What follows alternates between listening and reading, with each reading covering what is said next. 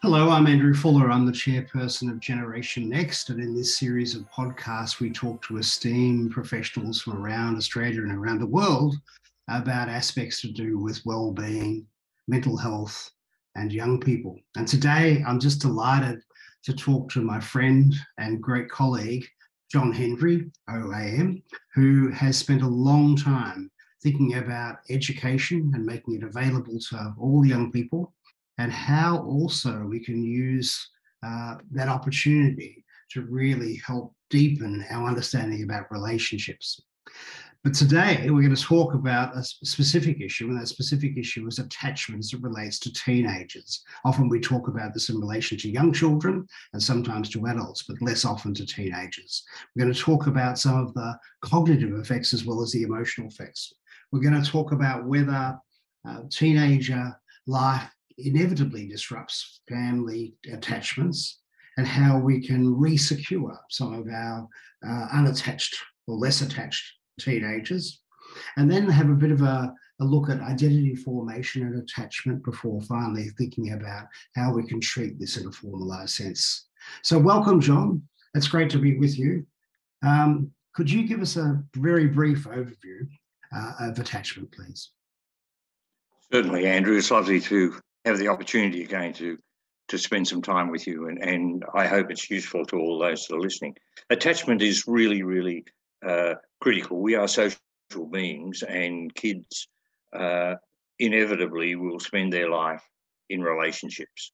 How they form those relationships really depends on the confidence they have themselves in whether they're secure or not. And John Bowlby and Mary Ainsworth and now many others have looked really closely at what is important in forming relationships, what gives young people an opportunity to be confident, to be secure in a relationship, and what underpins it. And so the whole area of attachment looks at are you secure or are you insecure, and what actually determines that. And this is really the primary carer, this is mother and father, this is family. However, the world has changed dramatically now, and really, if you look at it, schools probably now are surrogate centres for attachment, in the sense that if schools don't understand carefully the role they have in an attachment circumstance for each young child, then they are doing a disservice to them. And so attachment is really critical to how young people see lives. We live our lives totally relationally, and whether we like it or not, children form relationships. That's how they live. So that's how they grow. That's how they learn. Before we talk about the emotional effects of attachment, let's have a bit of a think about the cognitive effects, the effects on your thinking during the teenage years. Any ideas about that, John? Yes, securely attached young people are cognitively alert. They are secure in how they approach learning. They are secure, and it's really quite interesting. The neuroscience of what goes on in cognition is fascinating, in the sense that young people who are securely attached are far more curious. So this captures all those aspects of the brain that allows them to explore, to feel confident, to have a go at things.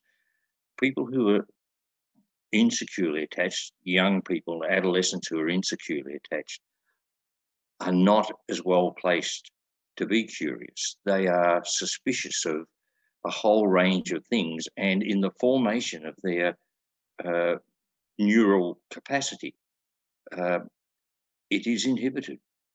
And the studies that have just been done recently are really profound, in the sense that unless we attend to moving someone in an adolescent circumstance from being insecure to being secure, then we are denying them access in a cognitive sense to really being able to learn. So it really forms view of the world for young people in terms of the way they relate to others.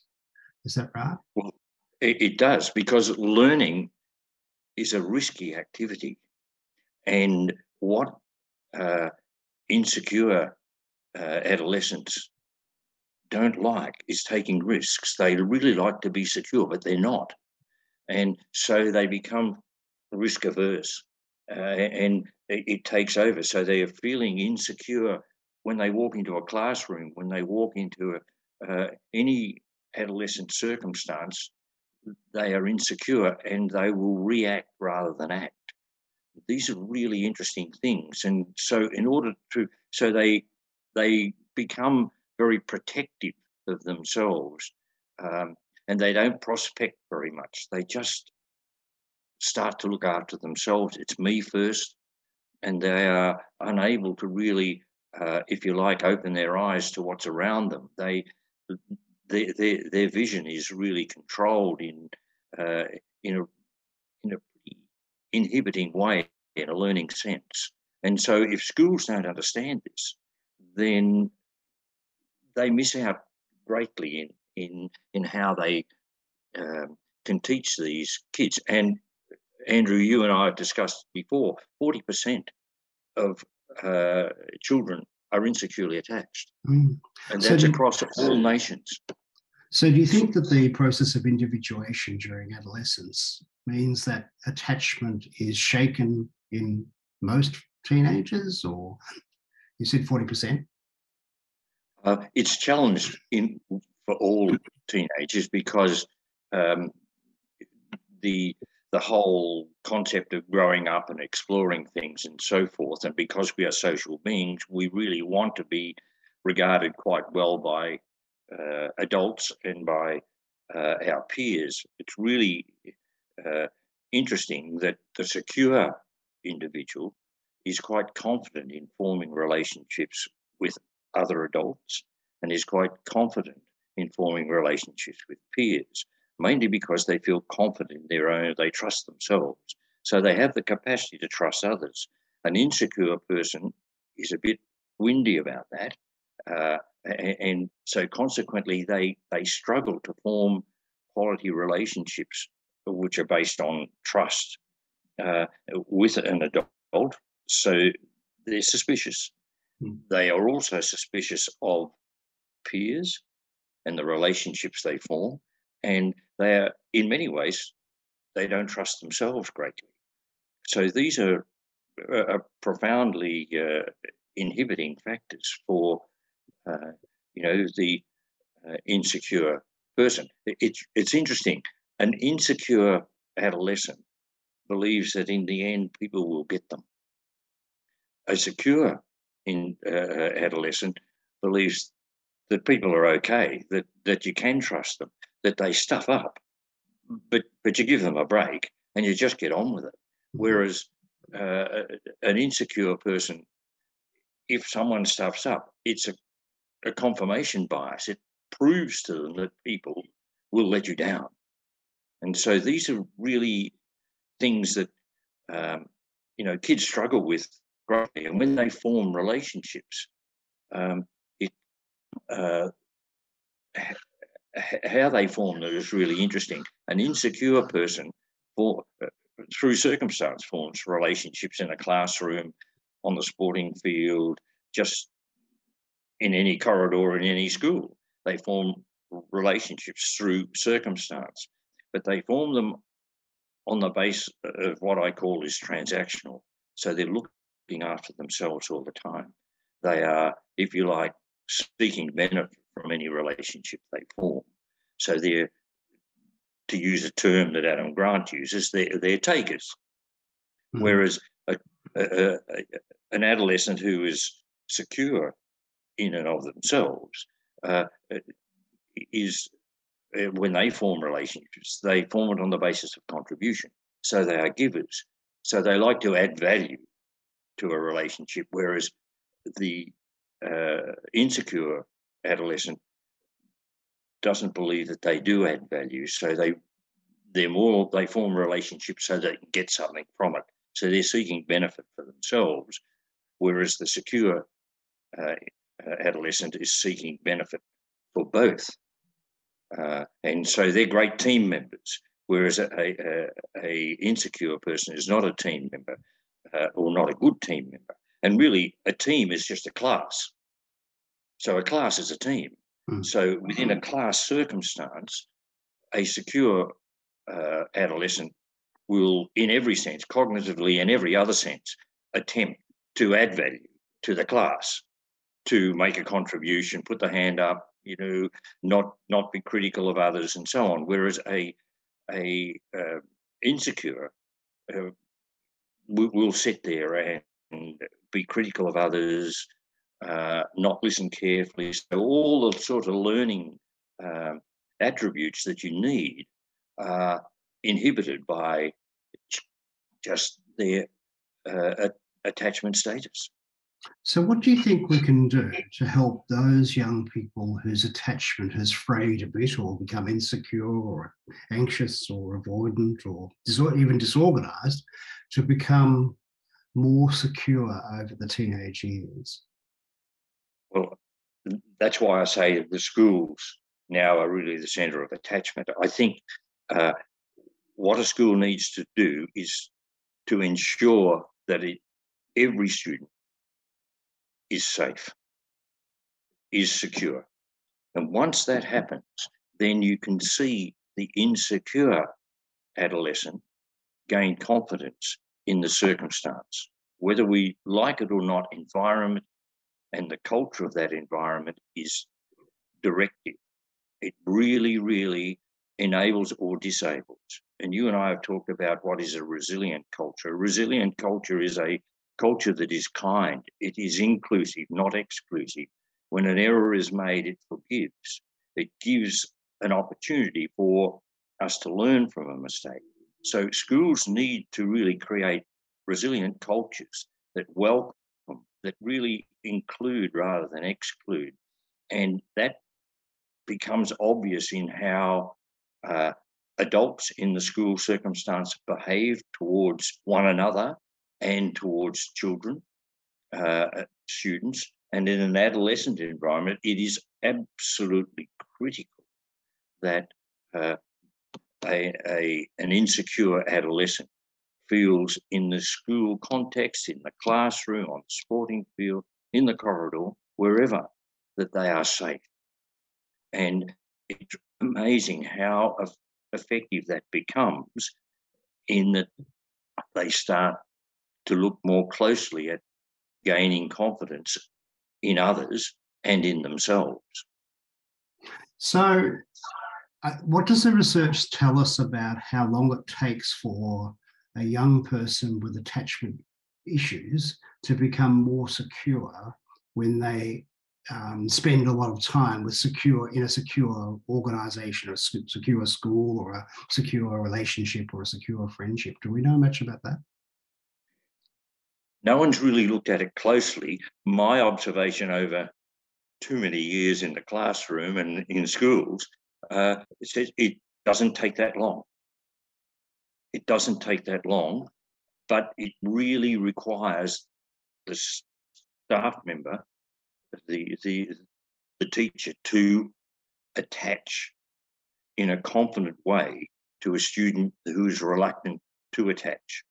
So this is why it's unbelievably important for schools to know carefully, to discover the attachment style of each child. And this is really, it means that the teacher needs to know well the family. The teacher needs to understand that it's a little bit like an iceberg. We know what's above the water, but we don't know what's below. If we don't know what's below, then it's very difficult for us to teach effectively, because the suspicious system that insecure, anxious or avoidant or disorganized, but anxious and avoidant in particular, they hide quite comfortably from us, and we don't. Some of them are quite compliant. They just sit there quietly, but they're not engaged. So what we want to do is create a circumstance that where we've got full engagement. And it's really interesting to have secure kids work with insecure kids without any judgment being made, because all of a sudden then they're growing confidence in their peers. One of the really interesting things, and this has been looked at pretty closely, peer pressure is evident all the time in schools. What tends to happen for insecure kids is that they form very tight peer circumstance. So we have gangs and cliques and all that sort of stuff. The real problem with that is that there is no, if you like, there's virtually no moral underpinning to how they behave. Whereas secure kids form the same sort of relationships with their peers. However, the parental type or adult value system is found as a moral underpinning for that. And so the research that's been done there is really indicating that parents and teachers, please make yourself fully aware of the changing nature and the exploration that goes on in adolescence, and be there as powerful, if you like, attachment figures, so that you provide a moral underpinning that gives a sense of security that doesn't exist for those that just let the peer circumstance run. And, you know, we see this all the time, Andrew, in just silly behaviour. Like, all kids are really wonderful. They're all lovely. You know, we should love them all. But, you know, they get together and then all of a sudden they're doing ridiculous things. And you think, what in the hell are they up to? And we are perhaps overzealous at times in trying to control what they're doing and don't give them the space and the freedom that they need. But we, you know, there are too many reminders that if we don't pay attention carefully to the whether they're secure or insecure, then we find that there is significant life damage. So they go off into, you know, they drive the car too quickly, they drink too much, they're promiscuous, they all the types of things that we would like every kid to, you know, enjoy exploration in life, but carefully and safely. Do we know, John, from research on gender and cultural differences in attachment? Yeah, there's been some interesting research across cultures. Gender is really interesting in a relational sense, depending on what culture we're in. So in many cultures, females find it difficult to chart a course in relationships if they're insecure. If they're secure, they're also challenged, but not as greatly. Men are not very good at forming relationships, and boys struggle with what is the purpose of this relationship. And if you're looking, boys and girls form reasonably interesting relationships themselves. But when you have a boy and a girl forming relationships, adolescence is a time of greater exploration in a relational sense. And what we want to make certain is that no one is hurt in those relationships. And often, if you form a relationship on the basis of what you can get out of it, then you take advantage of other people. And this is something that schools need to be, and parents need to be fully aware of, that in fact, that taking advantage of other people is really found more prevalent in insecure young people than in secure young people. And so parents and teachers, don't let go. You'll be challenged, but don't let go. Make certain that your attachment with the young person is solid, and make certain that you give ground when you need to, but if you like, you're holding the reins in a way that's allowing them to go, but you're just keeping them safe. And often we give up too quickly on, oh, they've done it. It's happened again. What? And this is why those 5 elements to a really quality relationship that parents and teachers need to form with young people. The young person must trust your judgment. They must trust that you're going to look after them. They must trust that you won't hurt them. So you're giving them a break when they get something wrong. And they know you're not going to hurt them because of the integrity you have in that relationship. So you are going to not harm, that you're going to treat them appropriately in the circumstance. You'll never use shame against them in a public sense or in any sense.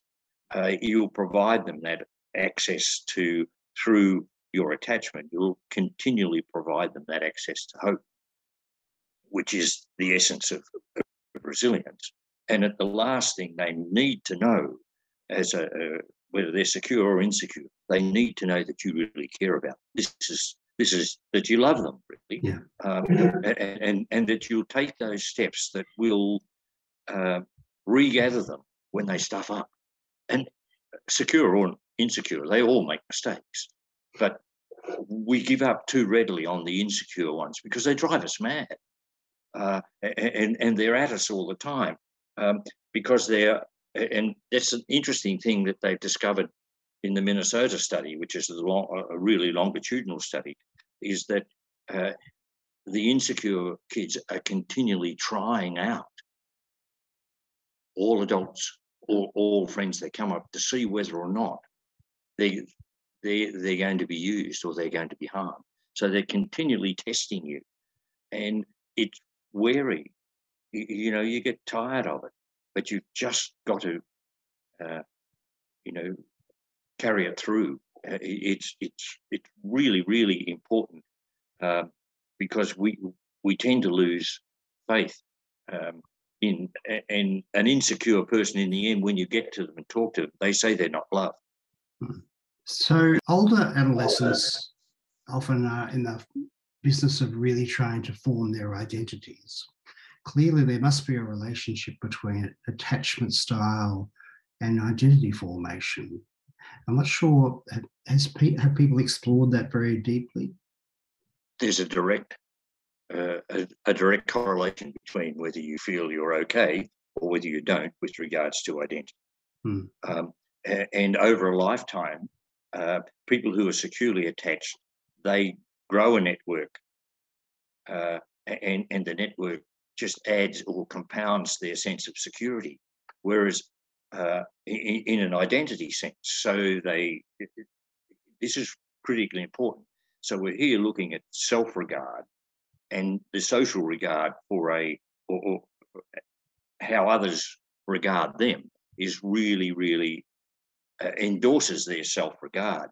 Whereas those who are insecure, they're going to form probably as many relationships, but those relationships will be not built on the same sorts of security that the secure kids have. And over time, these relationships disappear because people get sick of being used.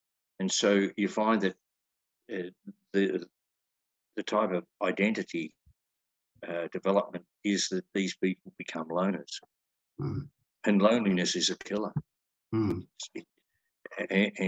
they want to draw attention to themselves. Lonely people do one of two things: either they hide or they try to draw attention so that they're not lonely.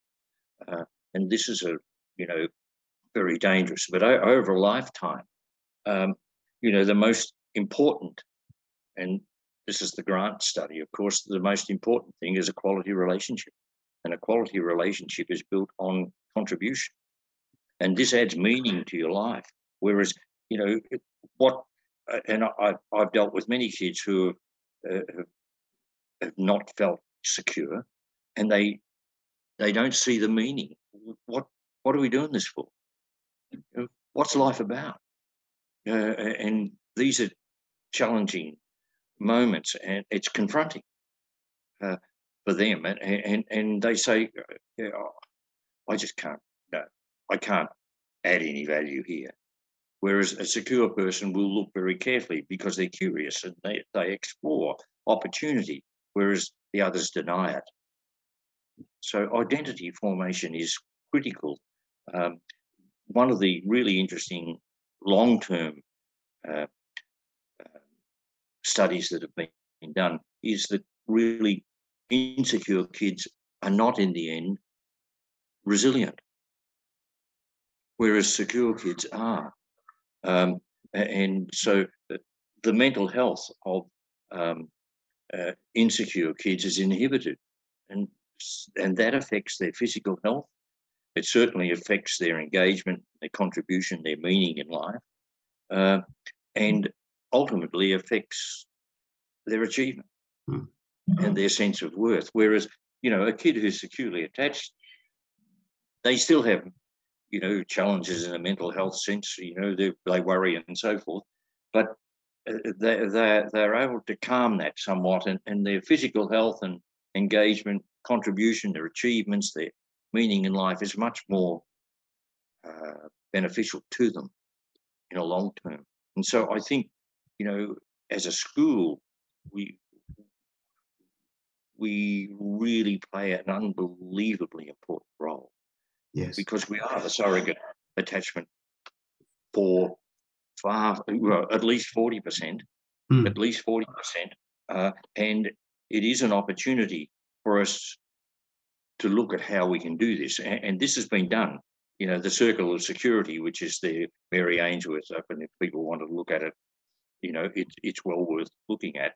And probably the best, and I'm just grabbing my book here, Andrew, the Raising a Secure Child, which is by Hoffman, Cooper and Powell, is an unbelievably interesting and important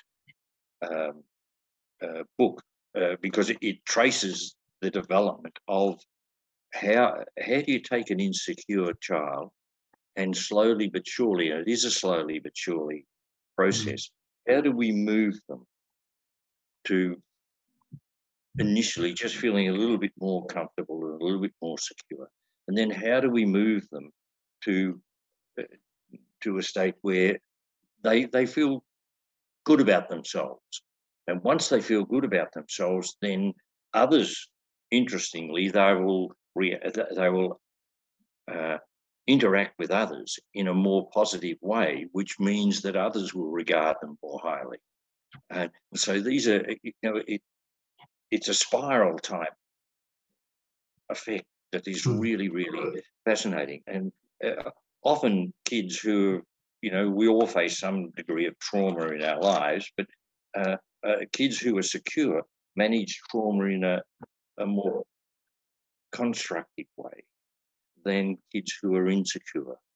It's destructive always, but how you actually manage it is determined by your sense of security or insecurity. This is where Bowlby's work is unbelievably important. And it's really interesting, the studies that are done now are concluding that of all, Professor Susan Johnson says that of all people who've worked in the area of human interaction, so Freud, the behaviorists, and all these have made nowhere near the contribution that Bowlby and attachment people have made. And so from a school point of view, if we can lift kids in the classroom, in the corridor, in just generally to feel a sense of security, a sense of safety, then all of a sudden you make that group of kids who struggle with their own personal image. They struggle because they don't trust well.